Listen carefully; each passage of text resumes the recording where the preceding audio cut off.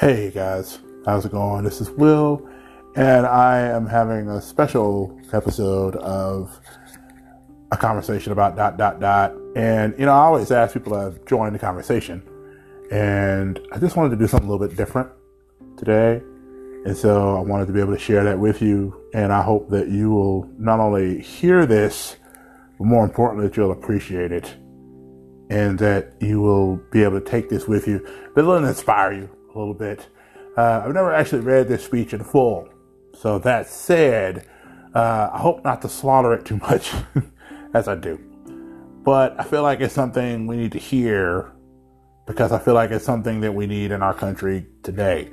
I have a dream speech copywritten in 1963 by Dr. Martin Luther King Jr. This is a speech that he did at the March on Washington. I am happy to join with you today in what will go down in history as the greatest demonstration for freedom in the history of our nation. 50 years ago, a great American in whose symbolic shadow we stand today signed the Emancipation Proclamation. This momentous decree is a great beacon light of hope to millions of Negro slaves who had been seared in the flames of withering injustice. It came as a joyous daybreak to the end of the long night of their captivity. But 100 years later, the Negro still is not free. 100 years later, the life of the Negro is still badly crippled by the madness of segregation, by the manacles of segregation, and the chains of discrimination. 100 years later, the Negro lives on a lonely island of poverty in the midst of the vast ocean of material prosperity. 100 years later, the Negro is still languished in the corners of American society and finds himself in exile in his own land. So we've come here today to dramatize a shameful condition. In a sense, we've come to our nation's capital to cash a check. When the artifacts of our republic wrote the magnificent words of the Constitution and the Declaration of Independence, they were signing a promissory note to which every American was to fall heir. This note was a promise that all men, yes, black men as well as white men, would be guaranteed the unalienable rights of life, liberty, and the pursuit of happiness. It is obvious today that America has defaulted on this promissory note insofar as her citizens of color are concerned. Instead of honoring this sacred obligation, America has given the Negro people a bad check. A check which has come back marked insufficient funds. But we refuse to believe that the Bank of Justice is bankrupt. We refuse to believe that there are insufficient funds in the great vaults of opportunity of this nation. So we've come to cash this check, a check that will give us upon demand the riches of freedom and the security of justice. We have also come to this hallowed spot to remind America of the fierce urgency of now. This is no time to engage in the luxury of cooling off or to take the tranquilizing drug of gradualism. Now is the time to make real the promises of democracy. Now is the time to rise from the dark and desperate valley of segregation to the sunlit path of racial justice. Now is the time to lift our nation from the quicksands of racial injustice to the solid rock of brotherhood. Now is the time to make justice a reality for all of God's children. It would be fatal for the nation to overlook the urgency of the moment. This sweltering summer of the Negro's legitimate discontent will not pass until there is an invigorating autumn of freedom and equality. 1963 is not an end, but a beginning. Those who hope that the Negro needed to blow off steam and will now be content will have a rude awakening if the nation returns to business as usual. There will be neither rest nor tranquility in America until the Negro is granted her citizenship rights. The whirlwinds of revolt will continue to shake the foundations of our nation until the bright days of justice emerge.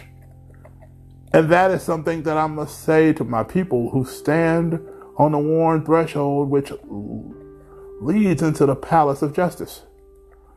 In the process of gaining our rightful place, we must not be guilty of wrongful deeds. Let us not seek to satisfy our thirst for freedom by drinking from the cup of bitterness and hatred. We must forever conduct our struggle on the high plane of dignity and discipline. We must not allow our creative protest to degenerate into physical violence. Again and again, we must rise to the majestic heights of meeting physical force with soul force. The marvelous new militancy which has engulfed the Negro community must not lead us to distrust all white people. For many of our white brothers, as evidenced by their presence here today, have come to realize that their destiny is tied with our destiny. They have come to realize that their freedom is inexplicably bound to our freedom. We cannot walk alone. And as we walk, we must make the pledge that we shall always march ahead. We cannot turn back. There are those who are asking the devotees of civil rights, when will you be satisfied? We can never be satisfied as long as the Negro is the victim of the unspeakable horrors of police brutality. We will never be satisfied as long as our bodies, heavy with the fatigue of travel, cannot gain lodging in the motels on the highways and the hotels of the cities. We cannot be satisfied as long as the Negro's basic mobility is from a smaller ghetto to a larger one. We can never be satisfied as long as our children are stripped of their adulthood and robbed of their dignity by signs stating for whites only. We cannot be satisfied as long as the Negro in Mississippi cannot vote and the Negro in New York believes he has nothing for which to vote. No, we are not satisfied. And we will not be satisfied until justice rolls down like waters and righteousness like a mighty stream. I am not unmindful of that some of you have come here out of great trials and tribulation. Some of you have come fresh from narrow jail cells. Some of you have come from areas where your quest for freedom left you battered by the storms of persecution and staggered by the winds of police brutality. You have been the veterans of creative suffering. Continue to work with the faith that unearned suffering is redemptive. Go back to Mississippi. Go back to Alabama. Go back to South Carolina. Go back to Georgia. Go back to Louisiana. Go back to the slums and the ghettos of our northern cities, knowing that somehow this situation can and will be changed.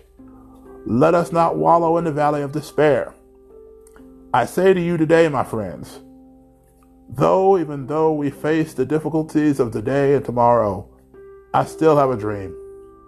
It is a dream deeply rooted in the American dream. I have a dream that one day this nation will rise up, live out the true meaning of its creed.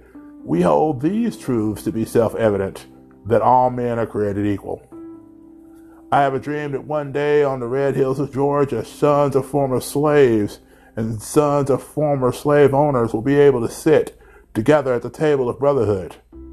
I have a dream that one day even the state of Mississippi, a state sweltering with the heat of injustice, sweltering with the heat of oppression, will be transformed into an oasis of freedom and justice.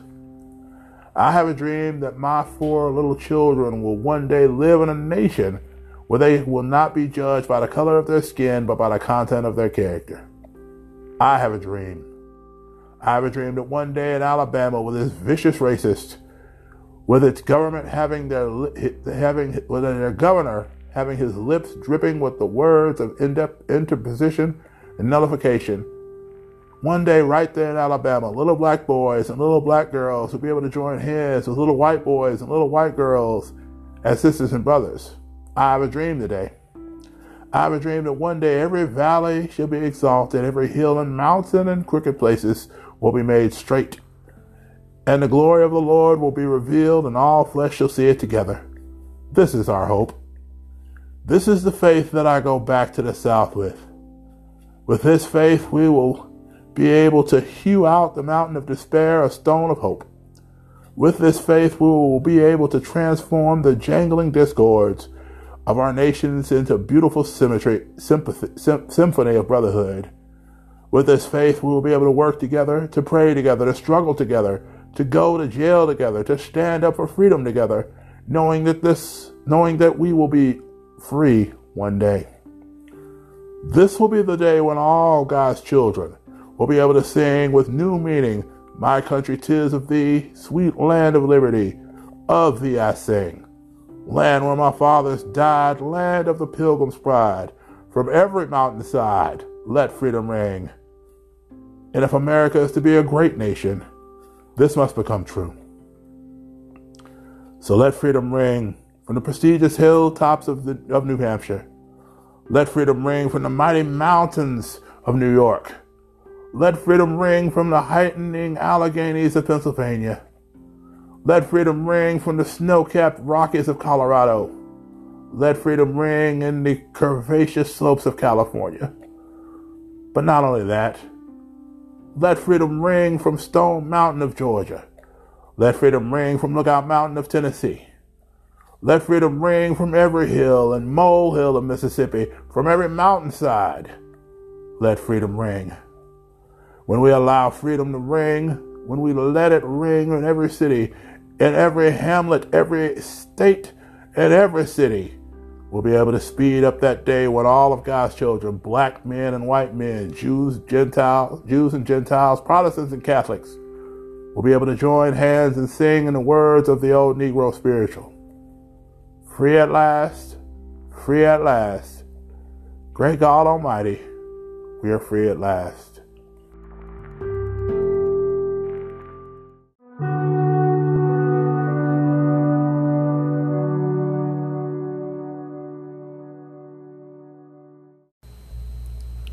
Two questions, real quick thoughts. Question one, are we living in the dream or the reality of the dream that Dr. King talked about? The second question, if we're not, how do you plan on bringing the dream to reality? Thank you guys for listening.